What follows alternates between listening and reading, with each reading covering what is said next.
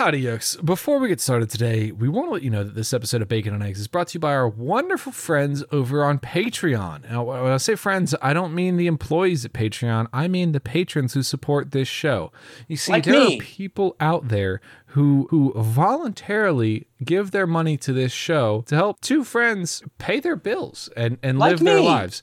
Now, it's certainly something that we only want you to do if you are able to and have the means to, but it's a wonderful voluntary subscription service where you can support this show, and if you get some value out of it, we hope that we can provide some value back to you in the form of some great Patreon perks like early unedited episodes, bonus episodes every single week, access to our Discord server, a bunch of really cool stuff. So if any of that sounds appealing to you, then maybe head over to patreon.com/bacon and eggs. Check out the great reward tiers we have over there. Thanks. Bye.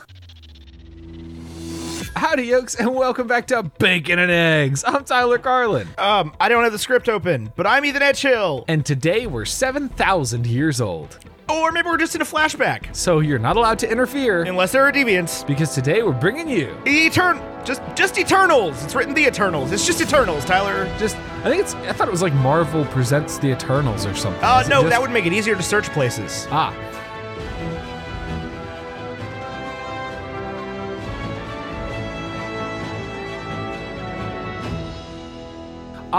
Well, Eternals was directed by Chloe Zhao, came out on November 5th, 2021, 5 days ago, had a $200 million budget, and I do want to quickly just compare that to Chloe Zhao's Oscar-winning Nomadland, which had a $5 million budget, so an extra $195 million for this project. So far has made $166.3 million at the box office, got a 46% critic rating and an 80% audience rating on Rotten Tomatoes and a 52 on Metacritic. This is currently the lowest rated Marvel movie, but we're joined this week by Ethan and I's good friend, longtime friend, former college classmate. We had a class together, Jim Swindell. We did. We had Italian together, although you don't did. remember much of it because you slept a lot. I just don't didn't show remember up a lot. I don't remember much of it because I didn't practice after college. So, but I have seen the professora. Is that Spanish or is that Italian? I don't know. I've seen the professor several times. I following that class took Italian 3 more times. I speak the third most Italian. I think you don't. I think you probably speak the most Italian. Like I said, Yeah. third most. Third most. Buongiorno. Absolutely. Hey guys, thanks for having me back on the pod. I'm really excited to dig deep into this one. I'm already upset a lot. Also, if you're watching this on the video, take a look at my nice mountain of clothes. These are clean, unfolded laundry that I have here. Ethan made a comment about it when we first got on the Zoom call. I want you to know that I'm a human being just like you. Well, I made a comment about it. I don't care if you're a human being. I made a comment about it because you were giving me crap for being late while you didn't do the script Ethan and didn't clean your setup. slaughtered a lamb. I did not. While My we showing were started waiting. late, and this movie, it never ended ever. This movie ended way too soon. I could have watched it for another 10 hours. Longest movie I've ever seen in my entire life. I want to hear some negative and positive Rotten Tomatoes critics reviews, Ethan. What do you got? I got a negative review here from Richard Richard Brody of The New Yorker, who says, regardless of Zhao's and Marvel's intentions, Eternals is a parade of faces without experience. A movie that reaches back and forth through history and comes back empty-handed. Boo, boo. I don't like Richard Brody, although I do see where he's coming from here. But I think he just wanted to write a negative review because he saw this movie and he was like, this is going to get negative reviews and I want to be on the popular side of this, is how I feel about that review. Ian Simmons from Kicking the Seat, which is the first positive review, and it's somebody I've never heard of and is not a top critic, so I'm not super thrilled about that. Says the long and short of it is that, yes, Eternals is a colossal bore for those lacking patience, heart, and imagination. 4 out of 5. Boom! Ian Simmons from Kicking the Seat. What a great reviewer, great website. This episode is brought to you by Ian Simmons of kickingtheseat.com. Ian Simmons, smarter than you. That's the most backhanded compliment I've ever seen. Like, it's awful, but it's a 4 out of 5, I guess. No, he doesn't say it's awful. He says you're awful if you think it's a colossal bore. Oh, I misinterpreted. It sounded very backhanded to me. Yes. I would read you some Discord reviews, but another thing that Tyler didn't do while he was giving me grief for showing up late was ask for scores in any way whatsoever for this movie on Discord or Facebook, which is his one job in the week leading up to the movie. Did you slaughter a lamb? weak. That's what I want to know. I'm weak. In the meantime, James, 0 out of 100 on Eternals. Oof. This is going to be the lowest one, I guarantee it. I absolutely hated this movie. I'm going to give it a 40. Wow. 40. Expound on that real 40. quick. I got to eat some spaghetti while you're expounding on that. Sure, eat some spaghetti. So about like an hour and a half into the movie, I text Katie and I said, Katie, this movie is really bad. I tried my hardest to go into it because I text you guys how long? How See, I don't like to interrupt people in the middle of their reviews, James, and I've known and loved you for a very, very long time. You just used the word text as the past tense of the verb, and therefore your opinion's irrelevant. Okay, I sent you. I hate people that do that. Okay, that's fine. So when did I message you guys about this episode? Weeks ago, right? Yeah. And I said, if you don't have anyone on the show for Eternals, please keep me in mind. I am hyped for this movie. And Tyler said, come on down. We don't have anyone planned. I don't think we were going to have anyone planned. We'd love to have you. And in the weeks leading up to that, that's when all of these reviews came out, like negative reviews upon negative reviews. And I got to say, none of them are wrong. This was a colossal, hold on. Colossal failure. I don't want to interrupt you in the same review twice. A lot of them are wrong. I didn't love this movie the way Tyler did, but a lot of the reviews of this movie were written for the wrong reasons. I'd love to talk more about it later, but I mean, yes, I'm sure we will. I'm incredibly disappointed. However, I will say that it ended on a high note with the end credit scenes. So that's the one part of the movie I liked. James, I disagree with literally everything you just said. That's great. A ton of the reviews are very wrong because they don't like this movie because it's not white, or because the only two white male characters are in interracial relationships, or because black people kiss on screen. Yeah, or there's an openly gay relationship, or because both of the white people are evil. That's a lot of the reasons people didn't like this movie. If you didn't like this movie because you watched it and you didn't like it, whatever. That's totally fine. If you didn't like the movie for those reasons, you're a shitbag. I'll just come out and say that. Sure, I agree. I agree with that, but that's not the reason why I didn't like it. End credit scenes have me more worried than anything else. I thought the CGI on Patton Oswalt as Pip was terrible. Harry Styles is an unproven actor playing a huge fucking role in the MCU. He's not an unproven actor. Is he not? I don't know. He's been in so much. Yeah. I'm pretty sure he got a Best Actor nomination for Dunkirk. A Christopher Nolan feature film that he was the lead in. I forgot he was in Dunkirk. Okay, so a little less concerned then. He's also not playing a huge character. There are no more huge characters. We're past the point of huge characters in the MCU. Eros could easily be Thanos' brother. That could easily be a huge character. And from what I understand, he's going to have a lot to do with Adam Warlock. But I don't know a lot about the comics, especially at this stage. We're really digging into, nothing prepared you for this. 3, this movie fucking slaps, bro. This was a departure from the typical MCU. Yes, Shang-Chi was fantastic.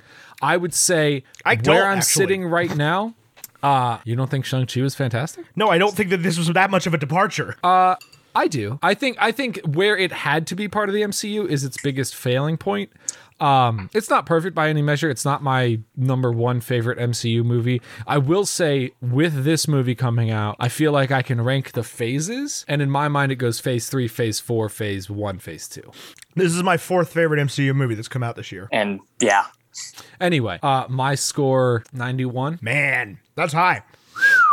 I'm gonna go flat beautiful. 70. This movie's fine. Flat 70. It was fine. It made up for a lot of wrongs cringe. The MCU's committed over the time. But also it relies a lot on Richard Madden's eyebrow acting. Which isn't great. It relies a lot on Angelina Jolie to say things on screen, which isn't great. I didn't have any problem with Angelina. Oh, she was awful. She was awful. It was bad acting. Disagreed. I thought she did. Unsold every time she was on screen. Angelina Jolie's a bad actress. She's a superstar and totally deserves that stardom. Sure. Maybe not deserves. But she's a bad actress. We've known this. She hasn't acted in a while. Right. She knows this. That's not a positive thing about a movie, though. I thought she was fine with what she was given. It's very, I didn't recognize any of the other actors on screen, and then Angelina Jolie would show up, and I'd be like, I know exactly who that is. That's Angelina Jolie. She married Brad Pitt. I know her. Now, I know all the other people are from stuff. They're from, Game of Thrones and stuff. Yeah. But nothing that I, immediately recognize them from. To me, the weakest point was Richard Madden. Yeah, absolutely. Which I think is an unpopular opinion. A lot of people seem to really like his portrayal of Icarus. I think he had nothing to work with. I mean, yeah, Icarus might just be I don't know anything about this character outside. I don't know anything about any of the characters outside of this movie. it is very possible that he is just constantly written everywhere as the most bland, boring, milquetoast white guy that's ever white guy in all of history. Yeah. And if so, Richard Madden's a perfect character choice. I think here was my issue with Richard Madden the whole time was outside of the MCU and like superhero storytelling over the past 5 years, this like Superman knockoff turns out to be a bad guy is such a common fucking trope. And I was bored of it the first time and I'm bored of it right now. I just found the whole movie to be boring. Like, I enjoyed many aspects of the film. Don't get me wrong. I enjoyed the fact that each Eternal had their own particular skill.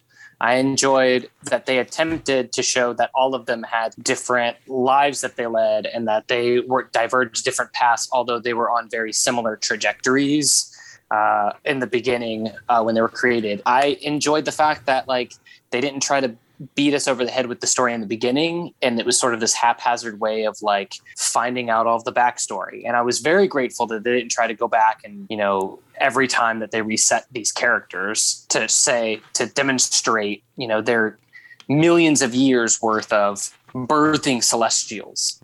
That being said, I thought the screenwriting was terrible. I just thought that was the worst part of it. I felt that by having the screenwriting so bad, the characters were so shallow. We've been able to see how Avengers Endgame and Infinity War, like you don't have to, yes, you're relying on other movies to inform you about these characters, but you don't necessarily need to know those movies to enjoy that one. Yes, you do. Yeah, anybody who says that you don't have to not watch other movies to watch Infinity War is full of crap. No, Yeah, you could not walk in on Infinity War not knowing who Spider-Man is, not knowing who Peter Quill is, not knowing who Iron Man. Like, you would be so freaking that's one of the great things about Infinity War is that you have to be informed, and everyone was. Sure. But the point that I'm trying to make is that it's while they can get away with sort of the fast-paced nature of it, this movie was neither fast and nor did it describe many of the characters very well, to the point that where we were able to say, oh, I know enough about them to understand the motivations behind someone stabbing someone in the back or anything like that. Like, I just felt everything was so shallow. And so, I mean, the villain itself, while I called a misdirect very early in the film, like, oh, the deviants aren't really going to be the big bad of the film. It's going to be something else. I still felt that even the villain that they tried to portray on screen with Bill Skarsgård was poorly written too. Like, there was absolutely no motivation other than the fact that you were set on planet Earth millions of years ago by, you know, the same being that created the Eternals. I just felt everything was just so glossed over that by the time we got to the end, I was like, I didn't learn anything about anyone or the story for that matter. I don't think you watched the movie, Jay. Yeah, it was neither fast nor was it paced, honestly. But I do kind of disagree with you on a couple things there. The chief thing I thought was going to be wrong with this movie was that we were not going to get enough of the non-lead characters, right? And I truly think they did a very good job of showing me the different skills, the different lives, the different backstories. I would have loved to have learned more about some of the characters for sure. It's a 2.5 hour movie though. Like, I feel the same way about it as I did with Dune, that I still don't really know who Paul Atreides is at the end of Dune.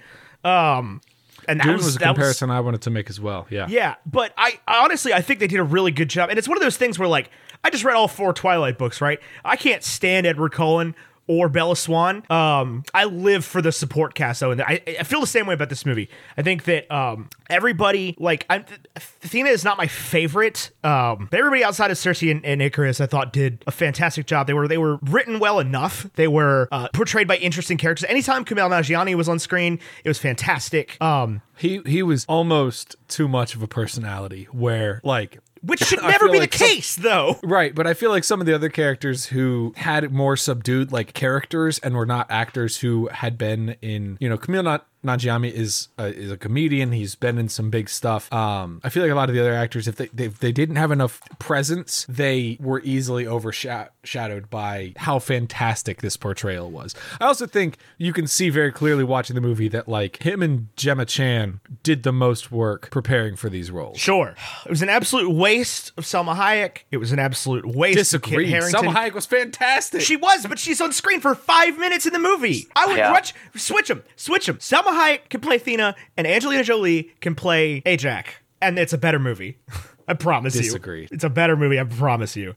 Waste of Kit Harington, waste of Bill Skarsgård. Who's Bill Skarsgård? He played the He was the deviant. He was the bad deviant guy, the one that had no Oh. backstory, That had no motivation whatsoever or no backstory, motivation, nothing. He was I just figured there. that was going to be something we had to visit later on down the line. the Deviants. You could cut the Deviants out of this movie entirely. Yeah.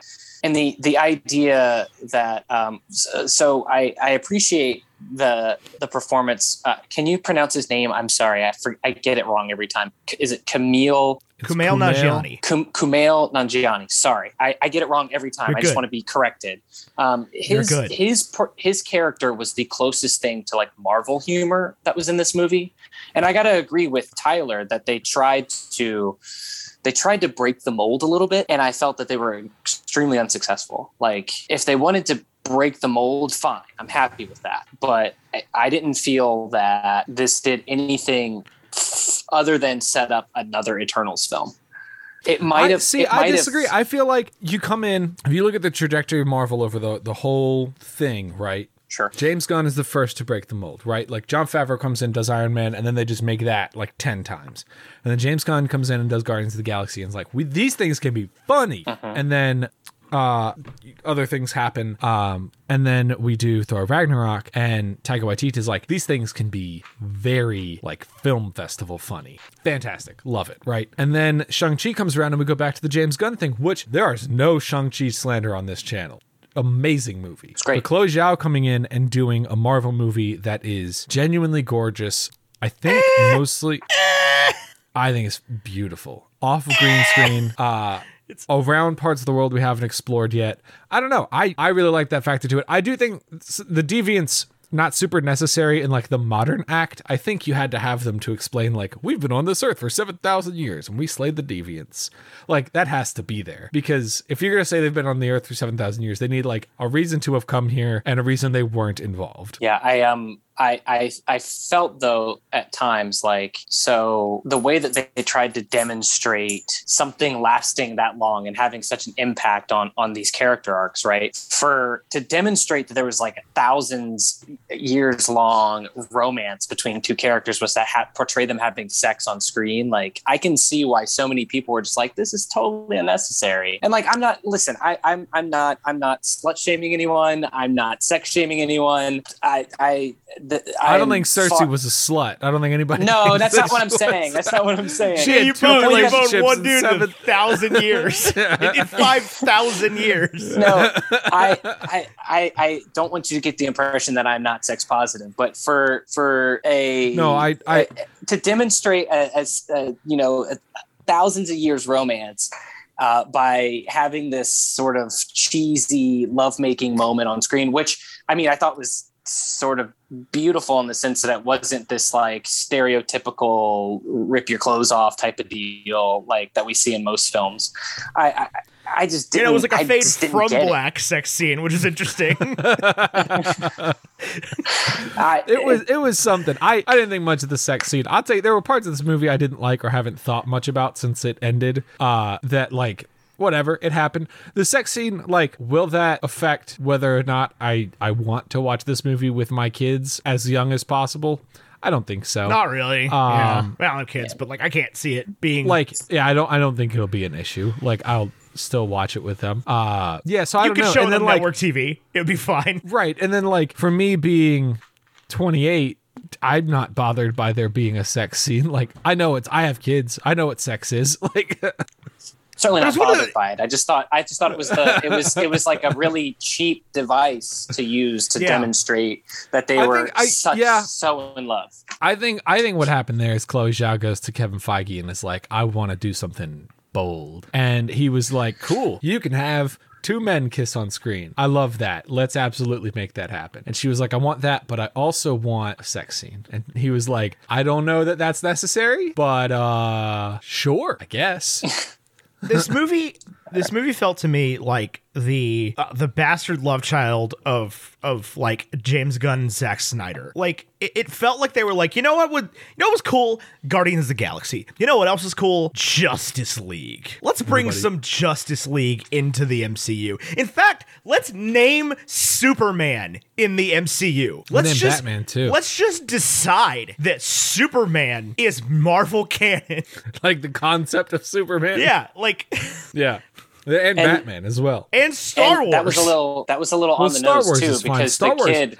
Star Wars, real quick, I want to interrupt. Star Wars Sure. is actually canon in the MCU now, not as like a concept like these movies exist or this story exists. In What If, they go to Mustafar. Do they? Yeah. Like by name?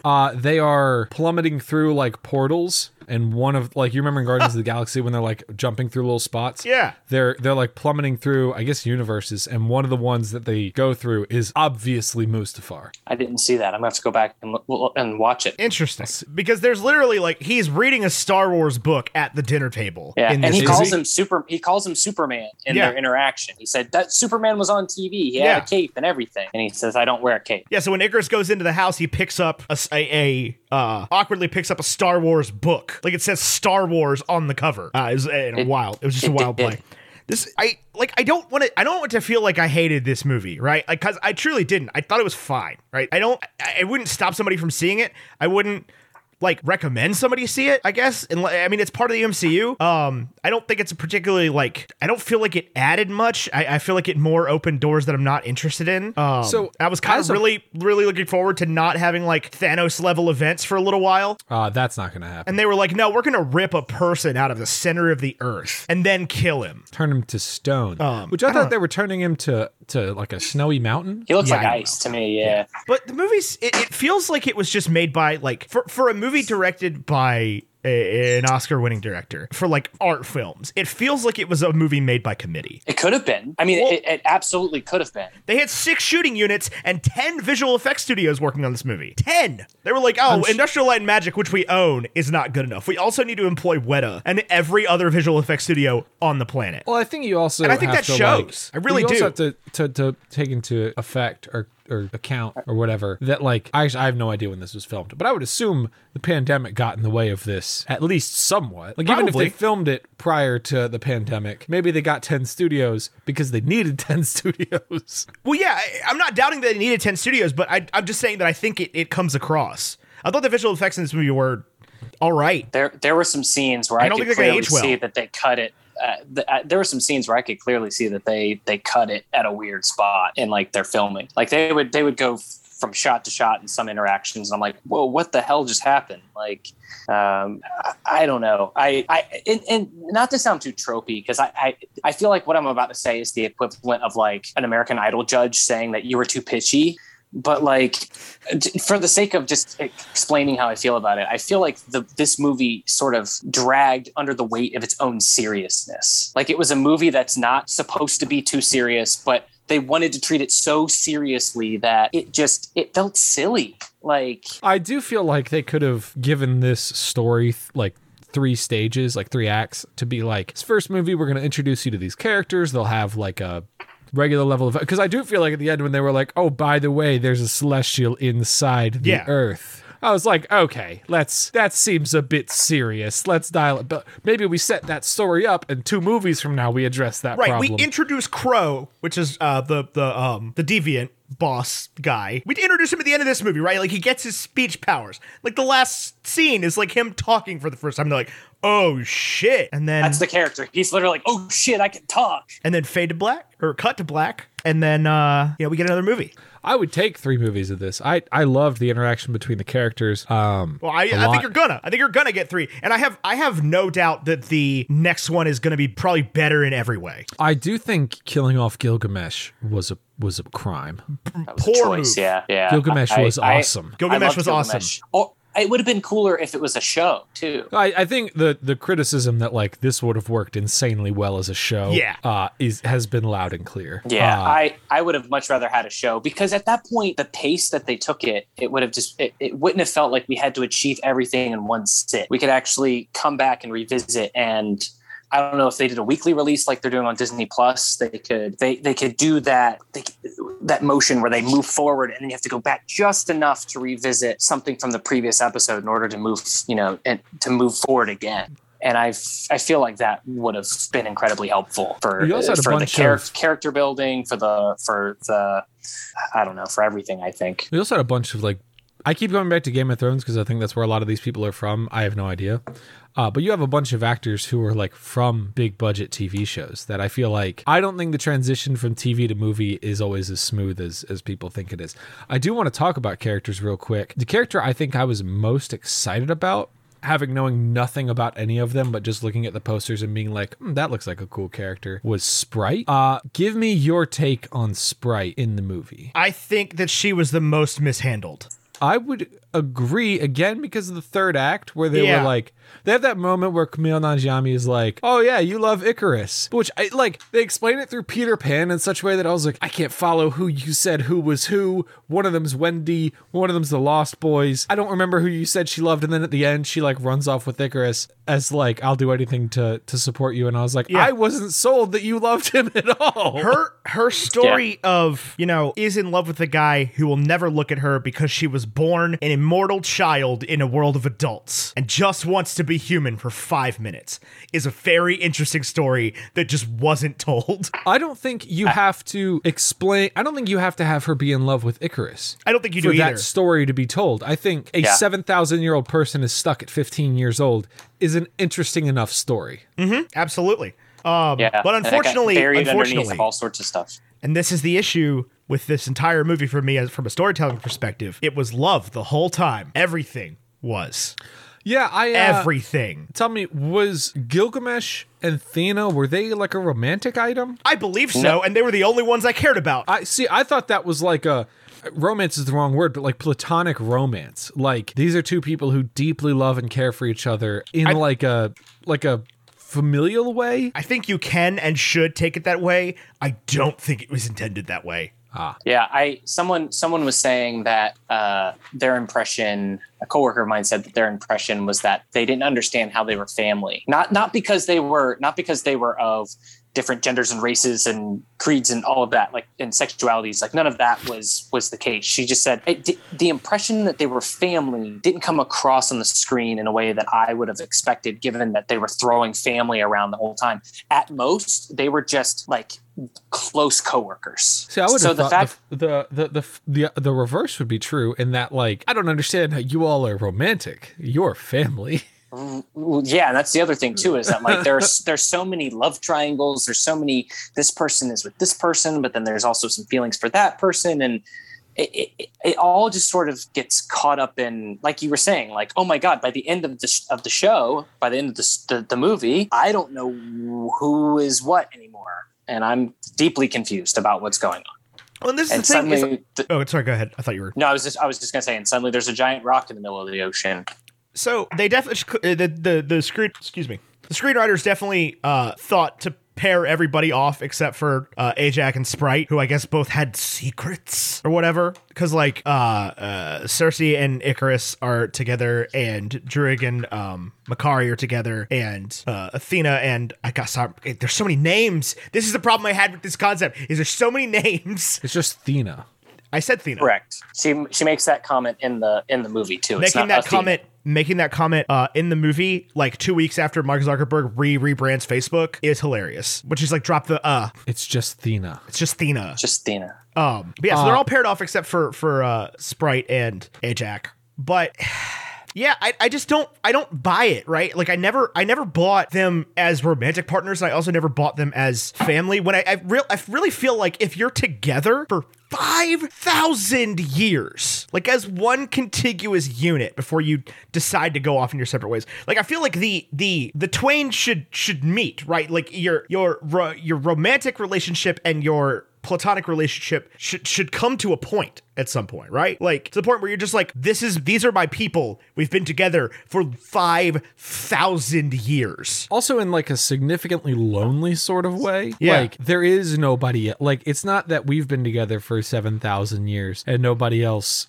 or like, and there were other people who were there, but this was my crew. We were the only people around that long. There's some trees that made it, but that's it. I did see, I want to talk about the 5,000 years thing for a second.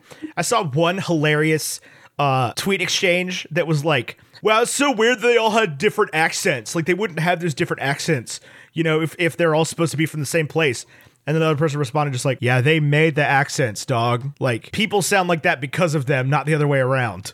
I did like how they intertwined themselves and added to like the Earth mythos, being like, yeah, we wrote the story of Gilgamesh, we wrote the story of Icarus. It all came from Sprite, who was this like storyteller. Icarus flying into the fucking sun at the end of the movie. On the nose. Barf. Very on the nose. Barf. I didn't think he needed to. Right? Yeah. I was like, I mean, and I'm not convinced he's dead. I'm not convinced until you show him melting and dying. Unless you show him like Gollum jumping into the fires of Mount Doom and physically disintegrating into the lava. I don't believe he's dead. Well, what would happen? I think referencing Superman multiple times in the movie is very on the nose, but it also is like foreshadowing, where it's like, okay, if Icarus is Superman, then he gets his power from the sun, and right, like, so him flying into the sun is just going to make him a badder villain down the line. You think Richard Madden's going to turn down that Marvel money? I don't think so. Negative. No, he got killed off after 3 seasons of Game of Thrones. And he saw that Rocket Man money too, and he was like, well, this is but like Marvel money, yeah, I'll take that. Marvel money is money. Forgot he was in Rocket Man. He made more money doing this than Chloe Zhao spent on freaking Nomadland. Oh, Nomadland. I do want to ask you another character I didn't feel like we got enough of. Maybe I wasn't paying attention earlier on in the movie. Seems like they showed up in the second half. Was Makkari. Although every second with Makkari on screen was amazing. She was so perfect. good. Yeah, fantastic. So good. Yeah. She didn't say a single word other than one audible scream, and her whole performance was killer. Like I think, and that's the cool part about this movie too, was that like, yeah, Angelina Jolie, like, she wasn't given much to work with. I don't think necessarily she's a bad actor, but also like I don't necessarily think she had much to work with. But actors that portraying Phastos and actors portraying Makkari like made so much out of so little, I thought, and were just the best parts of this film. Well, and what I love about Lauren Ridloff is that like I loved the way they incorporated sign language into it, that it was just like, this is a language people speak and they understand it, and we're just moving forward. Yeah, it was no question that everybody she was with spoke that language. Spoke sign language. Yeah. Perfect. She is a genuine deaf actress, which is amazing. She has been basically the best part of both the movies I've seen her in this year. What else was she? She was in Sound of Metal? She was in Sound of Metal. Realize. Yeah. Which was fantastic. She was the school teacher. Yes, she was. There's been a whole bunch of stuff. Well, not a whole bunch of stuff. I definitely wanted more Makkari. I definitely wanted more Faustus. Fastos. He's a Festus, right? He's the person who makes Zeus's bolts. Yeah. That's Sure. Yes. Wanted more him. Wanted more Makkari. Wanted more Druig. Did you want? Druig have you seen the article? Have you seen the article about the actor who portrayed Fastos? It's been circulating on Facebook about how he was surprised that they didn't ask him to lose any weight for the role. They said Chloe Zhao said, I want to take you as you are. Like, what do you mean you have to lose weight? And he said, for a black man in America to be asked not to change himself, but to be himself was sort of the most inspirational moment for him, and he could figure that many people just like him, younger kids and adults would sort of look to that as a source of inspiration. It just makes the significance of that role that much more meaningful to see. And I mean, and the thing that people were sort of rating bomb this because of its diversity is such a shame. I mean, it's like, so I felt like that was the best part of this film, was that you got to see a plethora of people just perform in an ensemble that was just uniquely diverse, and it wasn't like, oh, we're going to show you up because we're diverse. Like, they weren't trying to be on the nose. They literally just said, here are some superheroes that represent the best parts of America, and they're just going to kick ass the whole time. Like, well, the best parts of the world. Yeah. And maybe the Bollywood stuff was sort of on the nose, but like, it didn't read to me like it was cheap. Like, it read to me like you were actually featuring some really cool parts of this character and how he intersects with history and time. Also, everything about Bollywood is on the nose. That's the point of Bollywood. I think, and I think there's a silly sort of like discussion, not even discussion, sort of like sibling rivalry almost between Hollywood and Bollywood to like make these sort of disparaging comments all in good fun. Like, I don't think anything they said was rude in any way. Yeah. I will say, on the topic of losing weight for the movie, I did notice that Brian Tyree Henry didn't lose weight, which is like not in any way a negative review. I love that there were heroes of a variety of sizes. I do know that like when Kumail Nanjiani was cast in this role, there was like pictures circulating of him being absolutely jacked so that he could play a Marvel hero. And so that almost bothers me. Not that like, I mean, whatever. You play a Marvel hero, you get ripped. I'm cool with that. But the fact that like, if anybody at any point said to him like, hey, you need to lose weight and get ripped because you're in a Marvel movie now, that to me seems like, well, that's kind of unfair. You didn't make everybody do that. Like, and it's not like his power set required him to be in particularly fantastic shape. Yeah. He has finger guns. But he was also like the heartthrob of Bollywood. So to me, it was like he got jacked because of the character he's portraying. And yeah, he didn't have to lose weight because of the not because of the character he's playing. It was just not the character he was playing. Yeah. It wasn't. It was the character he was playing, not the superhero he was playing. Yeah. Because he was more of a thinker builder versus finger guns, heartthrob over time, type of character. And everybody knows if you're fat, you can still think.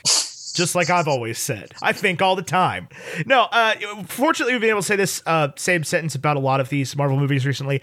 But, like, I want to make it clear, again, as I have about Shang-Chi and as I have about Black Widow, if this is your favorite Marvel movie, hell, if this is your favorite movie ever, for any reason, go for it, right? You don't have to listen to us, three white dudes, talk about misplaced and mishandled storytelling for 2 hours. If you are any human being that felt represented by this movie, if you're, a fat black gay man, if you're Southeast Asian, if you're Indian, if you're Latina, if you're whatever, if you're a gay Muslim, whatever you want, if you saw yourself in this movie, and a lot of people saw themselves in this movie, possibly for the first time ever. That is never going to be a bad thing, especially in these movies that are going to be seen by a lot of people. And so the people that rate these movies poorly because there's a gay kiss on scene or on screen, it's just so stupid at this point. Like, when do we get to move past that crap?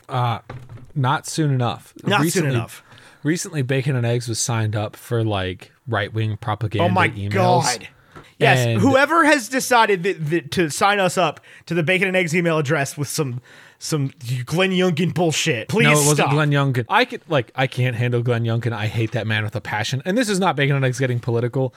This is like, I don't see these awful takes ever, but we got this email from this company called Judicial Watch where like the first paragraph is all about how a local school system in Maryland, which is not where we live, is teaching critical race theory, which it is definitely not teaching critical race theory to elementary schoolers. Like, it's one thing to teach diversity. Critical race theory is like a college level course.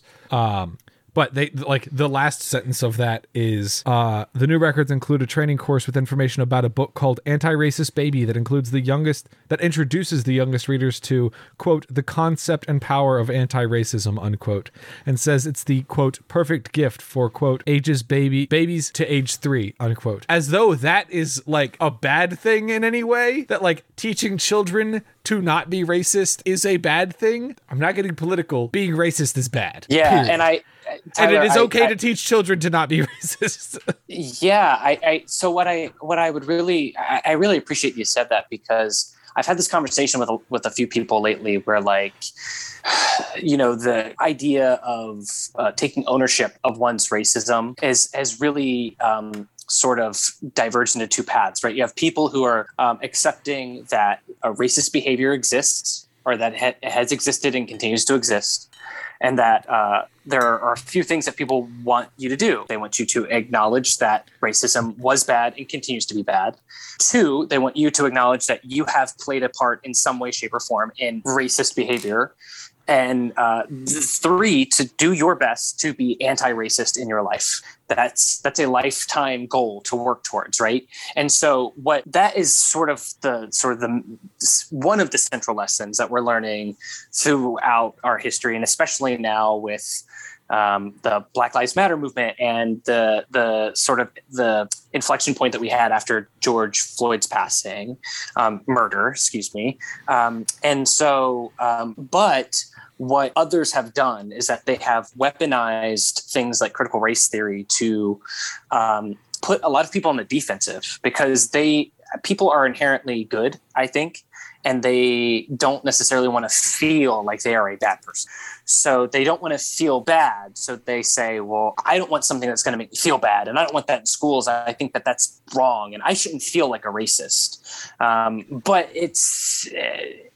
I don't know what to tell those people. Like, I just know that, like, what I've managed to learn throughout this process as a 30-something white person, and to continue to, and I agree with Ethan wholeheartedly about this film, and that I don't think it's a bad film because of X, Y, or Z reason, one of which is its diversity. I feel like its diversity, it's its strength, that there's so much to learn from this diversity, and that this is an incredibly important moment in film and history. And so for us to say, hey, we didn't really like the movie, however, there's so much value in it, despite us bitching about it for as much time that we sat to watch it, you know? And I don't want anyone out there to not feel seen. I don't want anyone out there to not feel represented, and I certainly don't want anyone out there to think that they don't have allies in their worlds, because I know that, like, there's someone that's going to be out there that's going to be struggling, and that this movie might help them see that there is hope for people that look like them, that express themselves the way that they do, that love the people that they love. So yeah, I mean, that's just a long tangent, but like, I was just greatly appreciative of your comment and how it sort of connected with some of the things that we were all talking about this film. Yeah. And I think one thing I've noticed, especially like with a lot of the films that have come out in the past few years, is if a film does not represent me, which is so rare, like films depicting well-to-do white men are a dime a dozen. But if a film doesn't represent me, it takes me a minute to like sort of recalibrate and be like, oh, this wasn't made. I mean, it was made with me in mind, but this wasn't made with me in mind. And I do feel like that affects my reviews from time to time. And this movie I genuinely loved. One that we have consistently left positive reviews for, and I will continue to leave positive reviews for. But when I watch, I definitely feel like this wasn't made for me, and that's okay, is Captain Marvel. Where like I watch it and I'm like, I'm not supposed to feel like I'll be Iron Man at the end of this movie. That's fine. Right. I love this movie.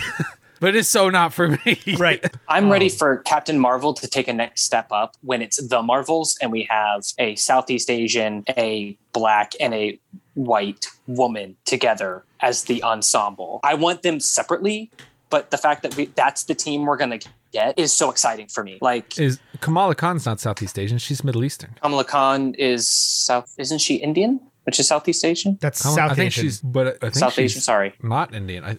I don't know. Let me double check. Yeah. I don't know who you're talking about. So Miss Marvel. Oh my God. I don't read a lot of comics. I will tell you this. The like first arc of Miss Marvel from like 2015 or something. I don't remember the exact year. It's on my Kindle right here. Is fantastic. Is extremely readable, and everyone should read it. And Neat. Doesn't require like a ton of outside knowledge about comics. Well, I'm excited to be excited about this in like May or whatever. Indian American, number one. Indian American. Okay, I thought Middle Eastern. And number two. You're both wrong. I liked. Yeah. Sorry to the listeners out there. I was wrong about someone's race and ethnicity, and that is something I'd like to acknowledge because that is incredible importance. But the Marvel's Avengers video game for several platforms, including PlayStation, which I own it for, is not a very good game, but the story was probably the most redeeming part of it. I've heard it's not good. It's not good, but the story is actually it's really cool. It basically follows the events of A-Day, which is this Avengers Day that's in San Francisco, where they have a Terrigen engine that's used for the floaty spaceship mobber thing, the heli-ship that they have, and it blows up and it turns people into Inhumans. And that's the Avengers all break up and go away, and Kamala Khan is faced with the task of finding all of the Avengers and reassembling them to face AIM, which is it's a cool story. I particularly enjoyed the story of it, but I also particularly love her as a character, and that's what's making me really excited about her show and about her being in the next Captain Marvel film. But to see three women of diverse backgrounds basically lead the film is going to be just really cool, and it's going to represent so many different little girls are out there are going to see themselves as heroes, beyond the ones that we've already seen come before them. So it's just going to bring more little girls into the fold of feeling like superheroes, which is really great. Now, on the diversity thing, I would like to say one thing. You don't have to put the white people in it. Richard Madden was so bad in this movie. I just get anybody else and let him be cool, right? It doesn't need to be like, I get that we're going with the white dude as a villain for a while, and I think that's important, but like also it's I think been done enough recently that like it's getting a little predictable. You can just not put the white people in. It's totally fine, right? I know, and the question in this one was, is it Icarus or Druig? Yes. Like the two white guys, right? Yes, it is.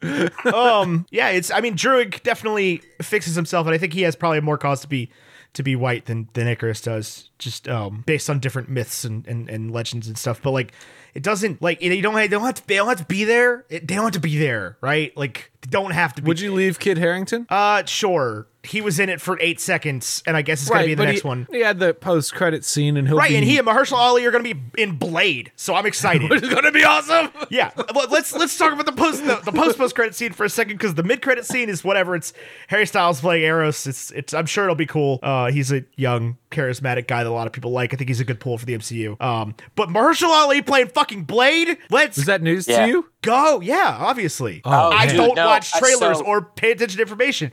But as soon as he started talking, I was like, oh man, I loved the Blade movies. They were terrible, but I loved them. They're such a cult classic, and they are like the precursor to the MCU. They were like the movies that made sense for like comic books in film. And so like more so than I think like Spider-Man 2 and some of like other like films that people like to credit like great superhero films prior to the MCU.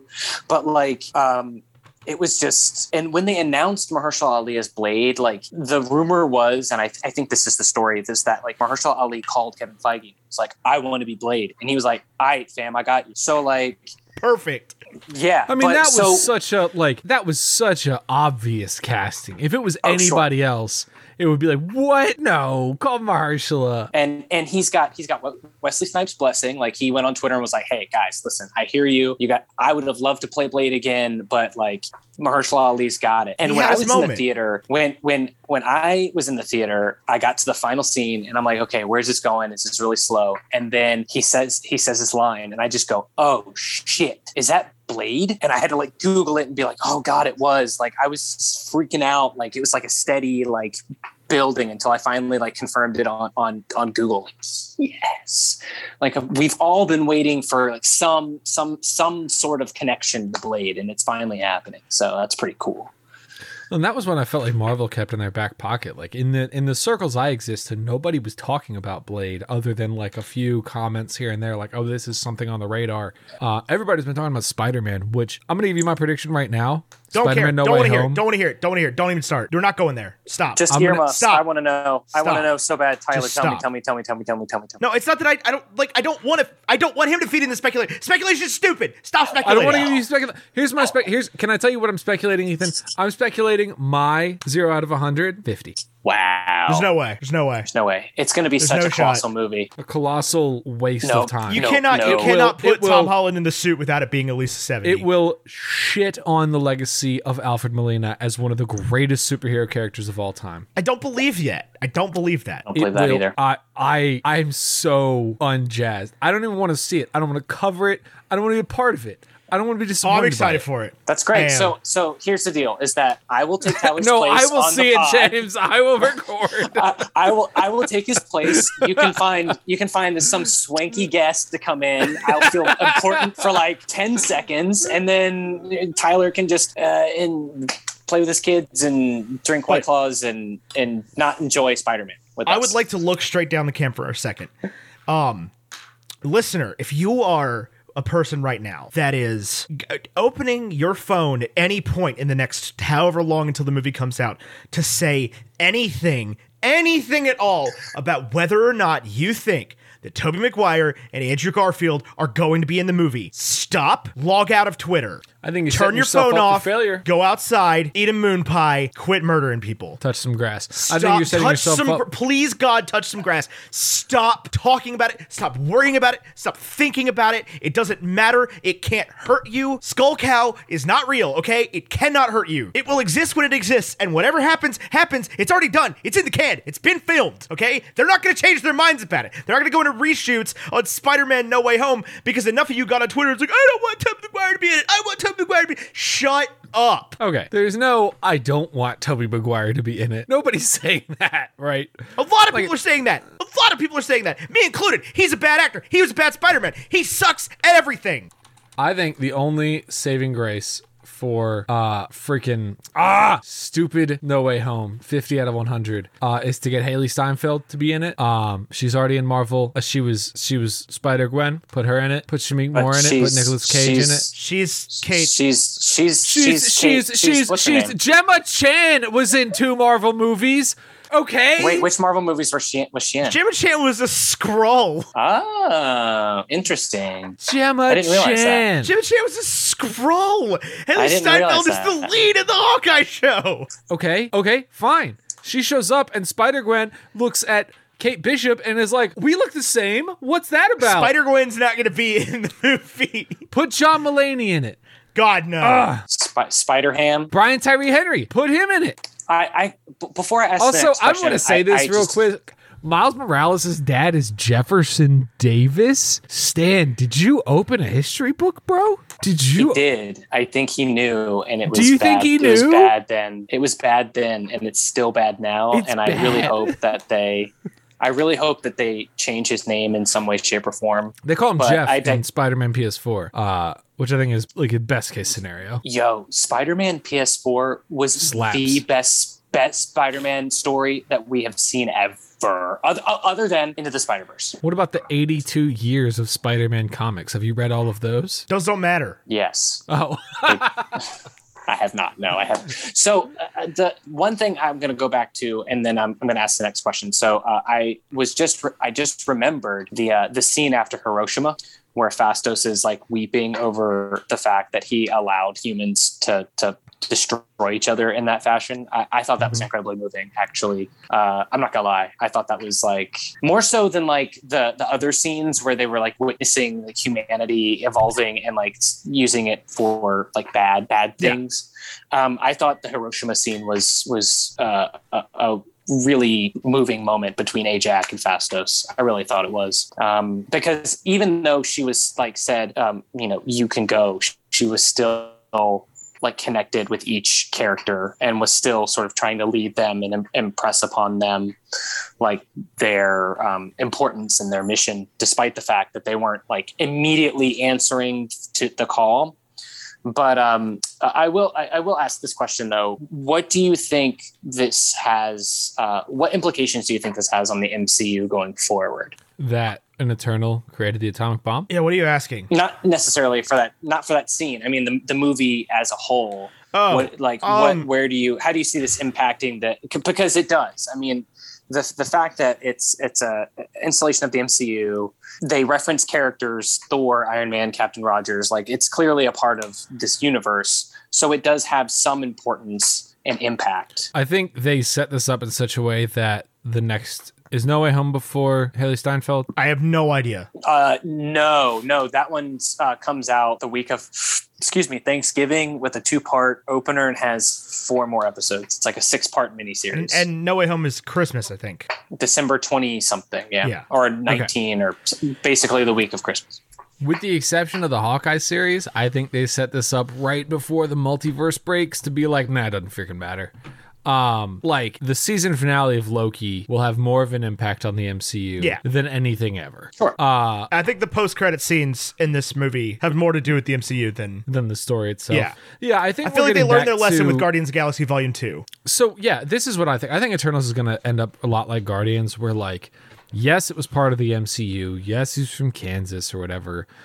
Missouri, but yeah. Missouri. Yeah, it's on Earth, dipshit. I got you. Yeah. Gotcha. I think we won't see the Eternals, and I'm probably wrong. I think we won't see the Eternals interacting with the rest of the Avengers, so to speak, until there is a Thanos level event. And Eros might be that. Adam Warlock may be that. I don't know. But I think that we'll probably have them separated a little bit because they even tackled the same stuff as Guardians Volume 2. Like, there's a Celestial and we have to do something about it. Like, I think it'll be a bit before they connect with Iron Man. Because even Icarus was like, I could lead the Avengers. And they were like, Ajax didn't even want to let you lead us. Which, hey, good on you, Ajax. I guess he probably freaking knew since he killed you. But yeah. Yeah. What I hope though is that they don't try to retrofit stuff. You know, like I don't want this to get all Back to the Future 2, where they're like, oh, actually, the Battle of New York was stopped by, Druig. Oh yeah. You know, that kind of thing where like, they were always around, I promise. There's a great deleted scene for Endgame where Rocket is talking to them about the Battle of New York and is like, you couldn't defeat the Chitauri? That's like the worst army in history. Didn't you know you're just supposed to blow up the mothership and they all die? Yeah, I've seen that one. It's pretty funny. I mean, I would love to see a scene where like you get Phastos and Howard Stark working together on something. Yeah, something like that. But over time, like back in yeah. But other than that, like I hope it doesn't have anything to do negative. I wasn't a huge fan of most of the flashbacks in this movie. Honestly, I think that they tried too hard with them. Right? They tried to not be too fan servicey, and they tried to be a little bit too plot with them. And I think they missed on both accounts. Right? Like I think there's a lot of opportunity for you to make little funny quips and references here where like where they had a lot to do with history, and I don't think they do either enough or the correct ones of those. Like we also had a problem, right? There was a serious issue with the last 70 years of humanity where things really ramped up, and we've evolved so much technologically where Kevin James, Feige definitely approached Chloe Zhao and was like, you sad day. Under no circumstances Bye-bye. can call Robert Downey Jr. or Chris Evans to be in your movie. They'll be back, I promise. They can't be back right now. No cameos, no nothing. You can't call anyone. Carol Danvers can't be there. Like, none of it. You get none of it. Oh no, Ethan is gone. We must say no words. Yeah, you can. Okay. Oh, there we go. Jimbo! Hey, he's back! Hello. Sorry about that. Simos, we did it. I'm going to make you host, unless it already did. I don't want to talk about Aaron Rodgers. Just shut up. Sorry. Don't laugh at him like that, because he's going to get really upset about it, and he has every right to be upset about it. What a nice little break we just took, dear listener, but we're back, I think. Nobody with the under 500 records allowed to say shit to me about Aaron Rodgers. That's what I'm deciding. Wow. Jimbo, who do you even like in the NFL? If you say Schittsburg, I swear to God. He's a Chiefs fan. No, my dad's a Chiefs fan. You're a Bengals fan. I was a Bengals fan. I don't root for anyone right now, although I will make this promise to you right now, Ty. The day that Dan Snyder sells the team, I will start to root for the football team. Yeah, I know. That's the thing. Yeah, he should be thrown out and arrested at this point. But yeah, I know. It is what it is. I will root for the Washington football team when Dan Snyder's no longer the owner, because I root for all Washington sports at this point in my life, and it's going to stay that way until I die. So I'm just going to do that to make it simple for myself. I don't care how good they are. I really just don't care, because football is one of those things. It's not about how good they are. I just want to see good football. Like right now, I enjoy watching I don't care about rivalries. I don't care about anything.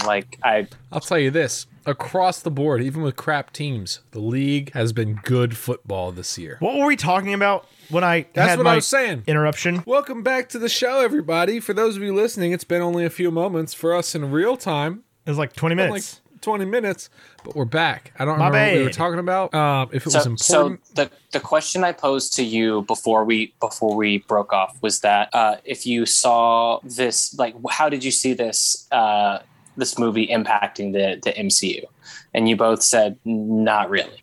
Yeah, I don't know, man. Like, I think No Way Home will break everything. I really don't want Multiverse of Madness to break everything. I'm really not super interested in a multiverse story. I'm obviously not going to get my wish there. I hope they prove me wrong. But what was great about the first 12 years of Marvel was that it wasn't predicated on nostalgia. It was predicated on like introducing new stories to me. And my fear with the acquisition of Sony over the next few years, that's my prediction, is that God, I hope not. I know. But rather than preying on Robert Downey Jr. and Chris Evans, they're going to prey on Tobey and Andrew. And Spider-Man will lead the MCU. And because like if you're Marvel, getting Spider-Man back is the thing. And then like we will get a Fantastic Four movie that's worth its shit. No, we won't. I think we will. Those characters are uninteresting. It's the first family of Marvel. I really like the original Fantastic Four movie. Yeah. To this day, I thought it was good. If they bring Chris Evans back as Reed Richards, they would bring him back as the Human Torch. Whatever he played. So it does not compute to me that Johnny Storm is the Human Torch. I'll say this. Did you see the Power Rangers movie? No, I do want to see it though, because I want to see what it was like. So the Power Rangers movie is important when it comes to talking about the MCU, because the end of I haven't seen it, but the end of the Power Rangers movie, they bring every single Power Rangers team that there ever was in for like a final fight. And that was great for the Power Rangers movie. Like, do whatever you're going to do. Like, they have like all the way from like Mighty Morphin to Dino Force to like everything. That's cool. Yeah, it was cool. That's fine for the Power Rangers movie. You straight up cannot do that to me with the MCU. I don't want to see Tobey and Andrew. I don't want to see Jessica Alba. I don't want to see Ben Affleck as Daredevil. I don't want it. Yeah, I don't need Chris Evans versus Chris Evans. I don't.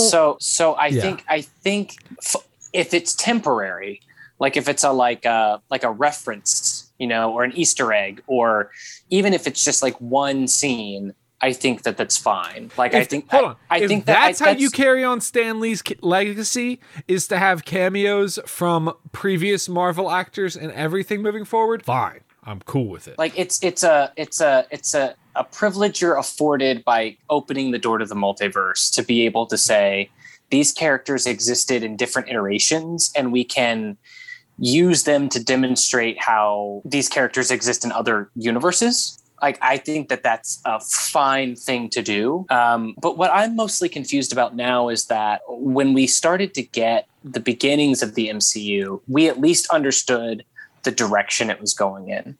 So we got this understanding that Iron Man's here, and then Nick Fury shows up and says, I want to talk to you about the Avengers. And then we understand that it's going towards the Avengers. And then at the end of Avengers, we get Thanos. And like it builds up for years. Right now, we really don't have that direction.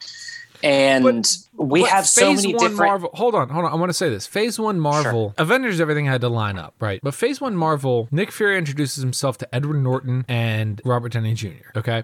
Those movies, the rules of them, the stories of them, didn't have to logically line up. If there were inconsistencies, if there were... Like, in my mind, those were two universes, and then when we make Avengers, Robert Downey Jr. is playing a different character. Mark Ruffalo is playing a different character. And that's not ended up what it being happening. What happened was the character from those movies, like we were seeing different perspectives of the same story. But do you know what I mean? Like, there are characters from different universes playing the same character in the Avengers movie. I would love for them to retcon the Mark Ruffalo Hulk. They did. One of like the first episodes of, I think it was the first episode of What If, I was actually upset about this. They had Mark Ruffalo do the parts from, I think it's the second episode, from Incredible Hulk in the scene where they're at Virginia Tech. It's not Virginia Tech, it's like Central Virginia Engineering School. Right. No, I get you. But no, I mean like in the movies, like for them to like, that would be kind of cool. I mean, they're in the same universe. They had to they recast them because of things, but it would be really cool if they did that. What I'm saying is, like, when Avengers came out as a crossover event, it was the Jimmy Timmy Power Hour. The rules of each individual universe of those characters didn't matter. What an incredible piece of television. But it was a crossover event. Nothing's a crossover event anymore. This is my problem with reading comics, is every time I'm like, you know what? I'm going to read comics. This Eternals movies was awesome. I want to read everything the Eternals have ever been in. And you can buy for like $8 on Kindle the Eternals written by Jack Kirby from the 80s. I will probably do that and read it. But if you read a superhero comic that comes out in 2021, everything is a crossover because there's no way this world can exist where any sort of cataclysmic event happens where not multiple heroes show up. Sure. And that's the problem with the MCU. That's where we've gotten, is that there's too many hero level characters. My thing is that, like, so we sort of had a clear direction of where things are going, and now they are spending a lot of time setting up. Well, first off, they're processing the events of Avengers Endgame. So, like, which is good. WandaVision was like a sort of in that way, and then they are setting up new characters in the Eternals. They're processing things from Falcon Winter Soldier was a process of all of that time. Loki was sort of a setup movie. So like they're setting up a lot of stuff and they're processing things that have already happened. So we don't necessarily know where we're going in the sense that like we have a clear direction of what we're building towards. So right now we're getting a lot of like, well, maybe there's going to be a Young Avengers. Maybe there's going to be a Dark Avengers. There's going to be a multiverse. There's will definitely be a Dark Avengers. There's they have like a Captain America. They have a Scarlet Witch. They have a Hulk. There will 100%. That is what Elaine is doing in the MCU. Sure. I get it. Yeah, but Evil Avengers is coming. Right. But is it going to be an Evil Avengers against the Avengers? Is it going to be another Civil War level conflict? I don't know. But I'm really excited about the possibilities. And it's with the movies and projects that are confirmed right now, I feel like there's so much potential. But what I'm scared of, and I think the Eternals is starting to make me feel like, is that we're going to have so much content that more projects are going to inevitably be of lesser quality to the consumer. And we'll have some things that are going to be like 90 plus on Rotten Tomatoes and everyone's going to love them and they're going to make $300 million at the box office and all that stuff. And then we're going to have stuff like Eternals where like it does really well because it's a big budget movie and it's got lots of people in it that people know, but it's not going to be great. Like as far as the widespread love of the film, like this movie was great in so many ways, but not critically like the other ones. There's a couple things I think you've said here. Eternals, I think maybe not immediately, will have a big impact on the MCU. You can't have intrinsic magic and superhero powers, DC style, that don't have an impact on the MCU because we really don't have a ton of that except for like Scarlet Witch and stuff like everybody else. Those aren't even intrinsic powers though. What are you talking about? Those are Mind Stone powers. You're right. Yeah, she was. They were imbued into her being. That will matter. That will at some point matter. That exists. Yeah. What we don't have, what I think you are saying Eternals is, and what it isn't, is Ant-Man. Ant-Man was the Infinity Saga small scale superhero flick. Like this impacts Scott Lang and his family and some defense contractors. This is not cataclysmic. This is not world ending. The final battle takes place in a child's bedroom. Ant-Man did that. Ant-Man and the Wasp did that as well. It went a little bit bigger, but it did it until they time travel with the Pym particle. Until they time travel with the Pym particle. Yeah. But like Eternals is bigger than Ant-Man. There is now a small continent because of Eternals. It's a huge deal. Eternals should have been Ant-Man. That's what we said earlier on, was that like, you don't need a Celestial to be living inside of the Earth. That's a big problem. That like, at Earth's core, there's a Celestial. Not anymore, I guess she turned it to stone. Sidebar, we haven't talked about this. She turned one of the other deviants into a tree in what I thought was like the coolest thing. That tree that she turns it into looks very cool. Right, but they don't explain how or why it's possible. This is why it should have been a show. This could have been Grogu sitting on a rock for like a third of the episode. I wholeheartedly disagree. I'm taking an Ethan stance right here, and I firmly believe this. Making Loki the linchpin to Phase 4 of the MCU was a mistake. A huge mistake. I shouldn't have to watch the shows. So you're saying that the show shouldn't be connected to the movies and vice versa? Correct. I'm saying Loki should have been a movie. Oh.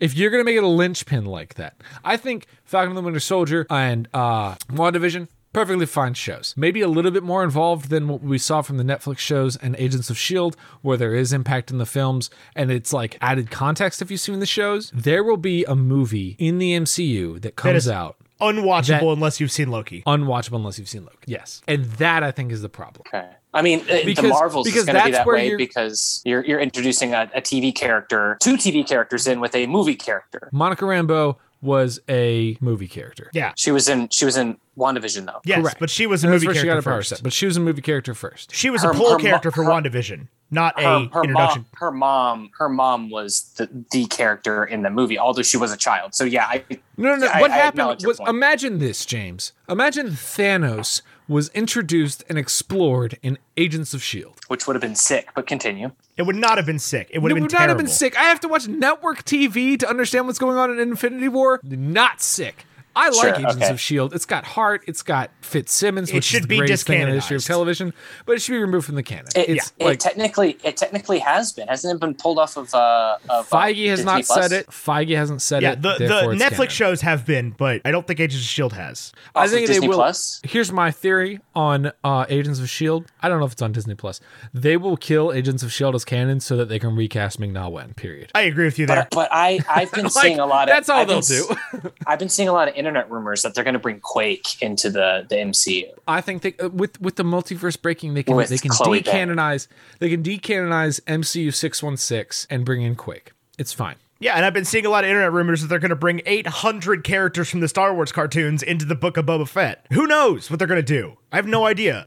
I'm Again, just very happy. Star Wars that we canon get- is completely different, and Star Wars runs into this problem a lot, where like the books, the shows, everything multimedia is canon. I just finished a Everything's Star Wars canon. book today. That's fantastic. I mean, it was amazing. I read Lost Stars. Listener, if you haven't read Lost Stars and you like the Star Wars extended universe, fantastic, amazing, the best Star Wars novel I've read, and I've read a fair few now. Although it's just a sidebar. Kindle needs to stop gaslighting me and be like, the average reader reads this in 4 hours and 30 minutes. And then 3 pages in, it's like, you have 7 hours and 12 minutes remaining. Shut up. I don't need to know.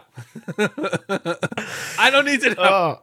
I look at the time remaining in my That's like Kindle books massive like amounts the, of pressure. yeah, I look at the time remaining in my Kindle books like I look at the time on the GPS. No, listen. Like, I gotta beat it. I am the most defensive driver in the world. I always hit exactly what the GPS says.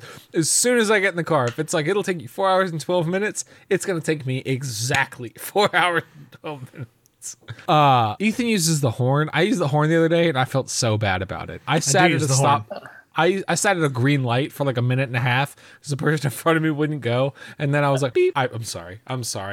You're probably busy. I lived in Pittsburgh and in DC. Both places are definitely places where you use your horn. So I have learned to use my horn very aggressively, much to the rest of my family's disfavor. I didn't honk at somebody so- the other day and I missed a green light because of it. Like, the dude literally sat there for the entire light cycle. No hold on. excuse. No reason. Okay, let me circle back. The book I finished today explains why there's a Star Destroyer on Jakku at the beginning of The Force Awakens. I love the way that they explained it. I loved everything about it. My problem is if Kathleen Kennedy comes in and That says, one. I want to do a movie about the Battle of Jakku, which I think would be great. Super excited about it. It has to follow line for line the story of Lost Stars. Because if it doesn't, then the book is no longer canon. And a lot of the book takes place over 2 years BBY all the way through the Battle of Jakku. And if everything doesn't match up perfectly, there's your problem. Now, if it matches up perfectly, I'm totally cool with it. Let's make the movie. Kathleen Kennedy, call me. I'm in. Kathleen Kennedy, call me. I know you don't know me, and I'm a guy that makes podcasts, but I will gladly direct your feature-length Star You don't Wars have to- movie. You don't have to cast me as the director. Just like this guy was an extra in Lost Stars, the movie. Like, I don't want Marvel to have that problem. And the TV shows with the variety of different directors, they're doing the right thing in that, like the Star Wars shows, it's very weird that they do it this way, have like 10 directors per show or per episode or per season. Which I like that they do. It allows you to get a whole bunch of different perspectives. The Marvel shows have one director for the entire season, which I think the way they have to do it because there's so much potential for error here. Yeah. And eventually it's going to intermingle with the comics, and you're going to have to have read the comics, or you're going to have to have read a book, or you're going to have to have seen a TV show. And that is where the- only a bad thing. It's only a bad thing. I want it to be a movie experience. That was what was so great about the Infinity Saga, was that I didn't have to watch. There were supplemental pieces to it. You could, I wonder what New York was like for some of the smaller heroes. Let's watch Marvel or Netflix's Daredevil series, which slapped. Totally down with it. Yep, Also, season 3 was amazing. Also, if they want to bring Charlie Cox back as Daredevil, it doesn't have to be that character because they broke the multiverse. They can do whatever they want. But yeah, you need to see Loki to understand Phase 4 is a problem. That's how I feel about it. So when I was applying for graduate school you had to do like your applications, right? Your applications were like your resume, and it was like a statement, and your like grades, which like I was like ashamed every time I had to submit my grades. Like, oh God, I wouldn't. I straight up wouldn't. I've like thought about going to grad school, and if they were like, "Oh, send us your transcript from your undergrad," I just simply wouldn't send it. So, but you would do all that. So, but and then a fee, like money. You had to pay them money for you to apply. The best application that I ever did was the Carnegie Mellon application. It was the one that mattered. It was all of those things, except they added an additional 250 words and a video. A video, you had to achieve specific things. There was a prompt and you had to follow the prompt. What I was really hoping that the Marvel shows were, so the movies were the statement that you had to, your statement about who you were and like that went along with your application. And in that Carnegie Mellon application, they asked you for an additional 250 words of anything you wanted to write about, and it was optional. And the way that I approached it was that I took a sentence from my statement and I expanded on it. And so what I really wanted the shows to be were the extra 250 words about the idea from my main paper, and for them to expand upon a character or a story arc or something in between these two earth-shattering events, right? And so far, I feel like they've done that to some extent. I think WandaVision and Falcon and Winter Soldier do that. Yes, that's what I'm about to say. Is that I feel like the first two shows did that. Now we have to see if what you're saying is true. That if there are going to be movies that are completely reliant on the fact that you saw Loki. I think Spider-Man, here's my prediction. Spider-Man No Way Home will probably explain it on its own because it's a Sony property and they're going to be like, oh, we want to make sure that we bring people in. By the time we get to Doctor Strange and the Multiverse of Madness, you'll have to be in. But will they explain it in a way that you understand from Spider-Man, and then they say, oh, there's another character that we missed? Let me go back and watch this, and it still makes sense to me. Especially since Loki was cut in half because of the pandemic. That's the other thing, too, is that Loki should have been finished by now, but they've cut it in half because production was disrupted by the pandemic. I think also when they were filming Loki, they were like, this show slaps. Let's stretch this baby out. They definitely stretched it out in ways that like were not great. Like the singular episode of them on a planet that's about to blow up, like I felt like it was a complete waste of time. You don't get a filler episode in season 1. That's a that was a great episode though. That was a great episode though. Well, 100 out of 100, there was a train. Oh, that's right. There was a train. That's right. Hey, there's a train in Spider-Man No Way Home, and it turns into like 4 trains. Just saying, you should be excited. Are we going to see Tom Holland stop a train? I just don't know that I'm ready for that. No, we're going to see Doctor Strange turn 1 train into like 4 trains. Well, that's going to be cool. It's going to be also, cool. I'm sorry. We have to go back to the Doctor Strange movie, and you have to remake it. You do. It's not good enough. You have to do better at that movie. Because if Doctor Strange is going to be the cornerstone moving forward, Loki, and like you gave Dr. Loki a TV show, cool. We get a little bit more. Nobody watched Thor: The Dark World, fine. Doctor Strange the movie is not good enough. I don't know what the mirror dimension is. I don't feel confident about this. Thanks for listening to Bacon and Eggs. We have enough listener reviews to do some listener scores. We sure do. Just to recap, I gave this movie a 91, Ethan a 70, Rotten Tomatoes a 46, Metacritic a 52, and Jimbo here gave it a, what was that? It was a 40? 40. Ethan's calculating the listener score right now. It is a 76. 76. I will say, I think given this conversation, 91 is probably a little higher than how I feel about it, but obviously I locked in. I can't change my score. I appreciate obviously. And I appreciate your perspective. I love this movie. I love that it exists. I think for a lot of people, it'll be their favorite Marvel movie. And I'm super glad about that. It's very different. It's very fun. And I really liked it. And I stand by really liking it. And I think the more I watch it, the more I'll like it. That's the point I wanted to make was the more you say that about every single Marvel movie we ever watch on this show. No, but this is for a different reason. I think this is sort of like a Star Wars prequels thing where it's like, eventually I'll forgive all the dumb shit that they did in this movie, and everybody will, and it will become like this sort of cult classic favorite where like you forget all the dumb stuff and you forget the lack of character development because you've seen it so many times that you're like, all these characters are well developed. I love them, even though they're not. It gives it a bacon And I and think the egg score. CGI will age like crap. I do think that it is definitely not freaking. Why did that give me a percentage? Don't give me a percentage there. What formula is running a percentage?